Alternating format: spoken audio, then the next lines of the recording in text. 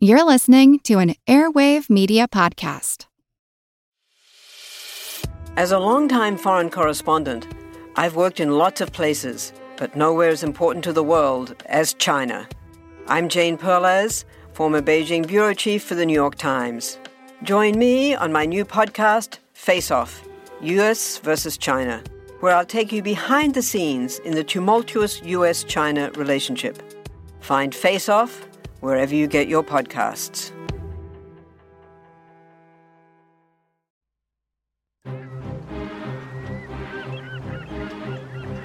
Hello, this is Matt from the Explorers Podcast. I want to invite you to join me on the voyages and journeys of the most famous explorers in the history of the world. These are the thrilling and captivating stories of Magellan, Shackleton, Lewis and Clark, and so many other famous and not so famous adventurers from throughout history. Go to explorerspodcast.com or just look us up on your podcast app. That's the Explorers Podcast. It's a long way to Tipperary. It's a long way to go. It's a long way to Tipperary, to the sweetest girl I know. Goodbye, Piccadilly. Farewell, Leicester Square. It's a long, long way to Tipperary, but my heart's right there. Hello everyone and welcome to History of the Great War episode 221. For the next 3 episodes we're going to look at some of the events in the Middle East after the war. We touched on these events during the Versailles episodes, but we will focus more on 2 specific events, the 1919 Egyptian Revolution and the 1920 Iraqi Revolt. In March 1919, Egypt experienced one of the largest peasant revolts in the 20th century, and this revolt had one goal: independence from British rule. In 1920, a revolt with very similar goals would take place in modern-day Iraq, although at the time it was known as Mesopotamia. In both cases, the desires of the local people came into conflict with British imperial policy. The British had been basically in control of Egypt for years, and they had gained control of Mesopotamia during the war, control that had been affirmed by the Paris Peace Conference. The British were concerned about maintaining their control in the 2 areas, and especially in any actions by the local people that might result in a reduction of that control, because they were concerned that any decisions made that resulted in greater local autonomy might cause problems for the British in other parts of the world. If they allowed either area to gain their independence, then there were many other places that the British controlled that might see similar events. These concerns were then tied to the British idea of prestige and how they had to maintain face around the world to show that the British Empire was still unassailable. The events in both the Middle Eastern countries are interesting because they were caused by similar feelings among the people and they would result in similar outcomes, but the actual events of the revolutions would be quite different. In this episode, we will mostly focus on the events in Egypt before briefly discussing the situation in Iraq during and after the war. It has been quite some time since we discussed the events during the war in the Middle East, so I thought it might be appropriate to start with just a quick overview of what had happened. The Ottoman Empire, which in 1914 controlled much of the modern-day Middle East, entered the war in late 1914. The British were already in control of Egypt, and they would also land troops in Basra, in modern-day Iraq, in an attempt to march on Baghdad. The war in Mesopotamia would initially go very poorly for the British, with the disaster at Kut al-Amara seen as one of the greatest military disasters in the history of the empire. The disaster would cause the British to dedicate more resources to another effort, which would eventually capture Baghdad and bring most of Mesopotamia under British control. In 1917, there would be an advance by the British forces out of Egypt and into Palestine and Syria, and when the war ended in late 1918, the British, with maybe some French assistance, would be in control of all of the Ottoman territory south of Anatolia, which represented all of the modern-day Middle East. During these campaigns, they had made many promises to the Arab tribal leaders, which would cause problems for them later, especially in Iraq. During the Paris Peace Conference, the British would gain control in the form of mandates of both Mesopotamia and Palestine. In London, Palestine and Egypt were seen as important due to their position in the eastern Mediterranean and the control that they could exert over the all-important Suez Canal, which was a link between the European British Empire and India. This region had been important for the British for this very reason for many years. Mesopotamia was seen as very important for a new reason: oil. The First World War had seen the importance of oil, and especially the military applications of oil, drastically increase. By the end of the war, oil-powered vehicles on land, in the air, and at sea, which were all integral parts of the militaries around the world. Tanks and airplanes were important weapons, and motor vehicles were growing in importance in the movement of men and materiel behind and on the battlefield. These concerns alone probably would have been enough for the British to make a play for control of Mesopotamia and its known oil reserves. But the most important impetus for these actions, at least from a military perspective, was the fact that by the end of the First World War, the entirety of the Royal Navy had switched to oil-burning ships. Before the switch over to oil, the Royal Navy had used coal burning for its steam power. The British Isles had some of the best coal in the world for this purpose, due to specific burn characteristics, but the islands had almost no intrinsic oil reserves. This transition by the Navy was a gamble, and it meant that the Navy had an acute need to maintain control of at least some part of the world with oil in it. This presented a risk to the Navy, but it was a risk that was seen as required by the benefits that oil provided to the Navy. Oil gave more energy per ton than coal, and it was much easier to just handle and store aboard the ships. With the transition to oil, the Navy was committing to needing a lot of the substance, because a single battle cruiser like the Renown, which was completed in 1916, could burn upwards of 1,400 tons of it in a single day. The importance of oil made it essential that the British find a way to more directly control oil supplies, and the largest of those that were available for this control were in the Middle East. However, beyond the institution of the mandates during the Paris Peace Conference, which gave the British some level of control over Mesopotamia and the Middle East, overall British policy in the area was confused, at best. There are many different views in the British government about what should be done to ensure future control of these areas. On the one hand, there were those who I would call hardcore imperialists who wanted to turn the new areas into classical colonies under absolute British control. On the other end of the spectrum were those who wanted to just create local governments that the British could have good relations with, both diplomatically and economically, maybe like a Dominion model. Between these two extremes were many different views on how autonomous the local government should be. The years following the First World War would see official British policy shift from being closer to that hardcore imperialist mindset to being one that was more accepting of local power, although local power that was assured to be friendly to British interests. This shift was due to military and economic realities, which were put in stark relief by the revolts in Egypt and Iraq, and was not due to some realization in London that, hey, maybe imperialism isn't actually a good thing. Oil was an important factor in Britain's long-term plans for the Middle East, but Egypt was always important. Egypt had been part of the Ottoman Empire for hundreds of years, and it had been occupied by the British in 1882. This occupation had always been a balancing act, and in 1915, Egypt had been officially declared a protectorate of the British Empire. During the war, this new, more official relationship between Egypt and the British was workable, if only due to the massive presence of military in the region, although even with the number of soldiers present, there were still some actions taken by Egyptian nationalists against the British, who were seen as unlawful occupiers. After the war was over, on November 23, 1918, some Egyptian leaders approached the British High Commissioner, Reginald Wingate, with a demand for independence. These leaders were representatives of the Wafd Party, which was a group made up of many former Egyptian ministers who had been in power before and during the war. The Wafd Party gained in power during and after the conflict due to the conditions experienced by the people of Egypt during the First World War. During the war, the British leaders had sought to control the Egyptian economy. For example, they put a ceiling on cotton prices to keep them at a level acceptable to the rest of the empire, which demanded Egyptian cotton. They also put certain food export requirements in place. Now, these export quotas were combined with less domestic production due to wartime disruptions, and far fewer food imports due to the demands of the armies in Europe, to produce serious food shortages in Egypt. Shortages felt most strongly by poor Egyptians, as food shortages always are. An example of this could be seen in the treatment of cottonseed oil. Now, cottonseed oil was a critical source of food oil for poor Egyptians before the war. It was what they could afford because it was a byproduct of cotton production, and it was produced in large quantities in Egypt due to the export of Egyptian cotton. With food oil being short in many other areas around the world, large amounts of cottonseed oil were exported out of Egypt. This caused great hardship for the Egyptians, especially when combined with war-induced inflation, which just made everything more expensive. Hunger became a common feature of everyday life for most Egyptians. Hungry people are rarely happy people, setting the stage for the revolt.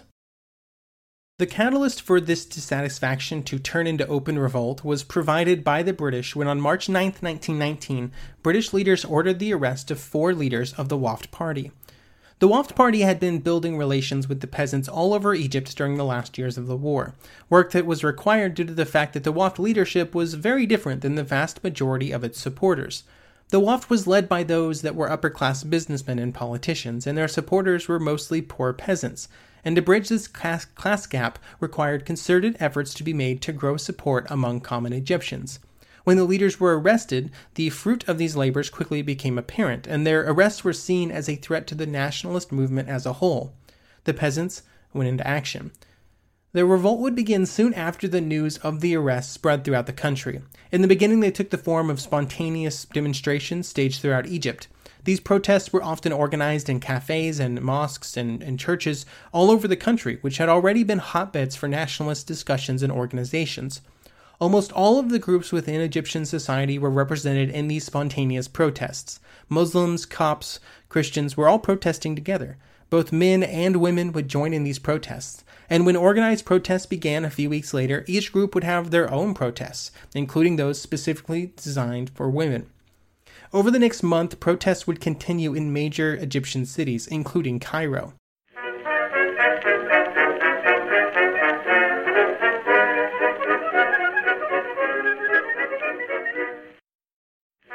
Napoleon Bonaparte rose from obscurity to become the most powerful and significant figure in modern history.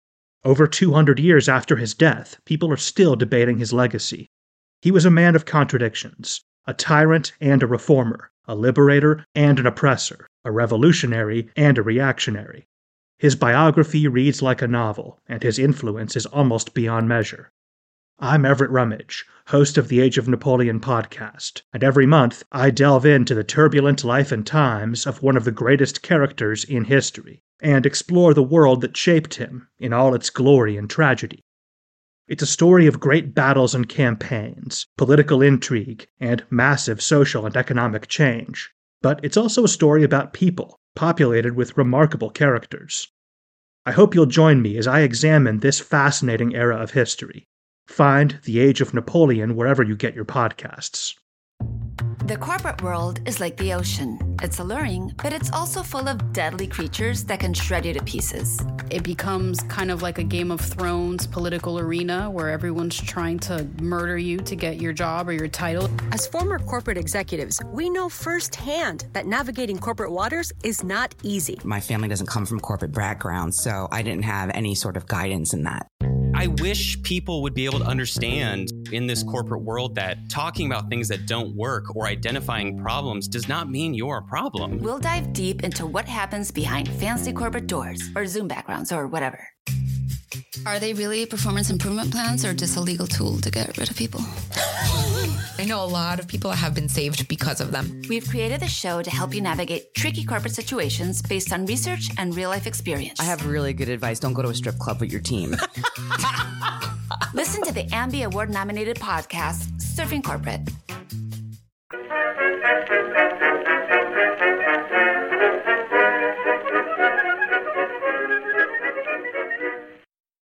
Along with these peaceful demonstrations, there were also violent ones. When the demonstrations first started, martial law was declared by the British authorities. In London, when news arrived of the events occurring in the country, General Allenby, the leader of the Palestinian campaign at the end of the war, was dispatched to take over for Wingate. Allenby had experience in the area and was seen as the best man for the job. The primary point of violence against British rule was against communication and transportation infrastructure. Rail lines were destroyed and telegraph lines were brought down. The British answered this violence with violence of their own, and they used this violence against local populations. It became common practice to burn the closest village to any rail network damage that was done. These actions were known to be problematic by British leaders, and there were active efforts to prevent news of the full scale of this violence from being communicated either inside or outside the country. One note to the British Foreign Office from Sir Ronald Graham would say, quote, "I would advise that any communiques from Egypt dealing with the burning of villages, etc., should be carefully censored before publication, otherwise questions in Parliament are almost certain to arise." Another tactic that was tried by the British was to use airplanes to patrol the railways, and then to use machine guns if they saw anybody trying to do anything to them. This was just one manifestation of the British belief that the advent of air power made it possible to control territory with far fewer resources. Similar attempts would be made in Iraq, and both would mostly be unsuccessful. During this period that the British were trying to meet the violence of the revolt with more violence, the efforts to reduce the scale of the revolt would almost entirely fail. This caused Allenby and others to choose to release the WAFT prisoners on April 7th, and this act signaled a change in policy and would be the first steps towards ending the revolt. The WAFT Party would begin working with the British, and for the next 2 years they would negotiate with British leaders, negotiations that would eventually lead to Egyptian independence. However, in the interim, the WAFT would abandon the more radical actions that many Egyptians wanted. This was almost inevitable because the WAFT leaders, they weren't radical revolutionaries. They were more than happy to work within the systems to solidify their political and economic power. They did not feel the need to fully remake Egypt. By once again working with the British, the power of the upper classes would grow in Egypt, and their power would make things difficult for the British during the years after 1919. Eventually, the British were forced to recognize that they could not really maintain control of Egypt in the same way that they had before, and this prompted them to begin discussing official Egyptian independence with Egyptian leaders. There were always problems with these negotiations, especially around British political needs, that full military access always be granted. It was the one demand that both sides were on opposite sides of, and neither would compromise on. The move towards some form of Egyptian independence would jump forward due to the actions of General Allenby in February 1922. Essentially, being the one on the ground in Egypt and in control during the previous years, he knew exactly how unworkable the current situation was, and therefore he went to London and threatened to resign unless real steps were taken towards independence. This resulted in a declaration on February 18, 1922, from the British government, which officially abolished the Egyptian protectorate, ended martial law in the country, and provided for Egyptian independence in all matters except for British imperial communications, the defense of Egypt, protection of foreign interests in Egypt, and anything to do with the Sudan region. Now obviously, these 4 points are big ones. Just the defense of Egypt implied full military access, and these 4 areas would cause huge problems for British and Egyptian relations until after the Second World War, eventually resulting in the Suez Crisis. But it was still a step forward in Egyptian independence. I like this summation of the results of the 1922 Declaration, which can be found in the Cambridge History of Egypt. Quote, "For the Egyptians, reserved points notwithstanding, the 1922 Declaration was a real achievement. While all of the attributes of sovereignty would be won only after further protracted struggle, administrative control now passed largely to Egyptian hands. But that the subsequent development of constitutional government was severely hampered by continuing British involvement was undeniable. It can be argued that protectorate status had lent clarity and a degree of legitimacy to British action in Egypt, that both occupation before the First World War and the blatant interference after 1922 lacked. For the British, the 1922 Declaration marked a return to the preferred imperial methods of informal control and away from the unavoidable responsibility that the protectorate had represented." End quote.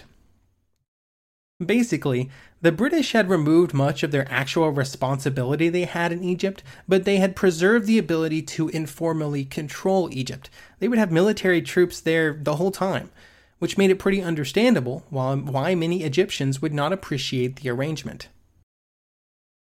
We now shift our focus to Mesopotamia, another area that was formerly controlled by the Ottoman Empire, but which the British would now have control of. This control was first in place during the First World War as part of the military occupation. And during this occupation, the British were greatly assisted by the specific features of Arab society in the region, specifically the strength of local tribal leaders. Before the war, Ottoman power in the region had mostly been maintained not by strong central authority, but instead through good relations with these leaders. This had made the tribal society in Mesopotamia far more resilient than in other areas where it had mostly broken down by the time of the First World War. This feature made it easier for the British to gain some measure of control because they could work with these specific leaders, who already enjoyed the support of the local populace. It also allowed the British to play local leaders off of one another.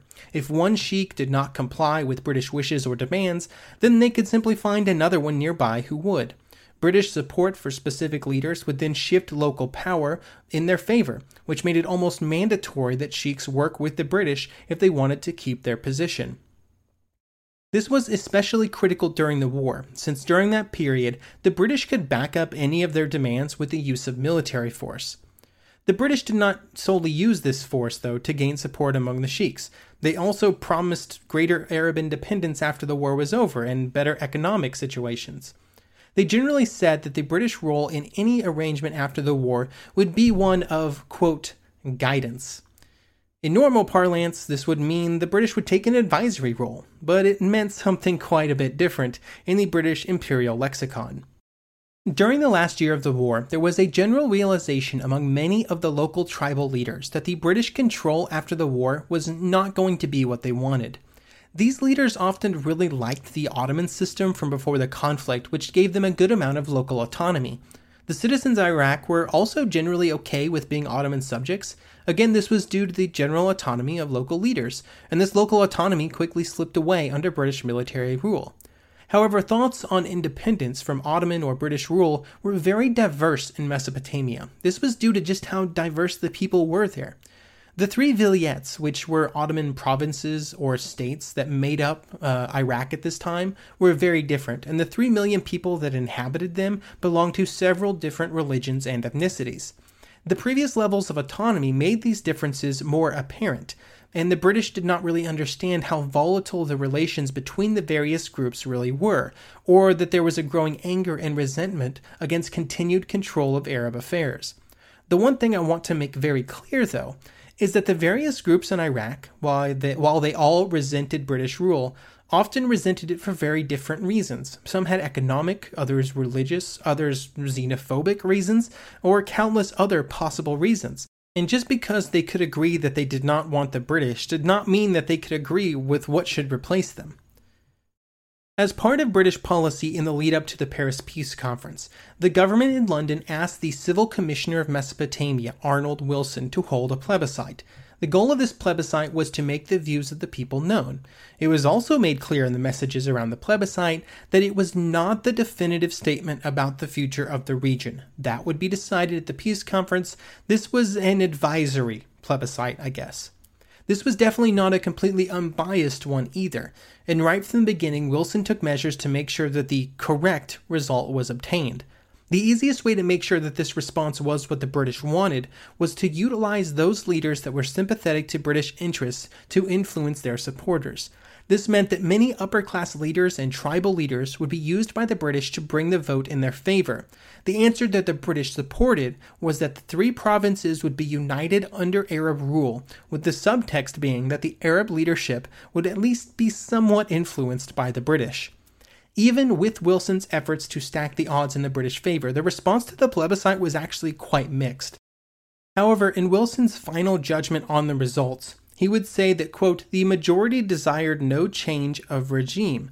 A large minority favored an Arab emir under British guidance and control, and that no name we could suggest commanded the acceptance of even a small minority. This response would be used by British leaders in both Baghdad and London to justify their future actions that the people in Mesopotamia would have some problems with, problems that would push them into violence. Thank you for listening this week, and I hope you will join me next episode when we'll talk about that violence that occurred in Iraq in the summer of 1920.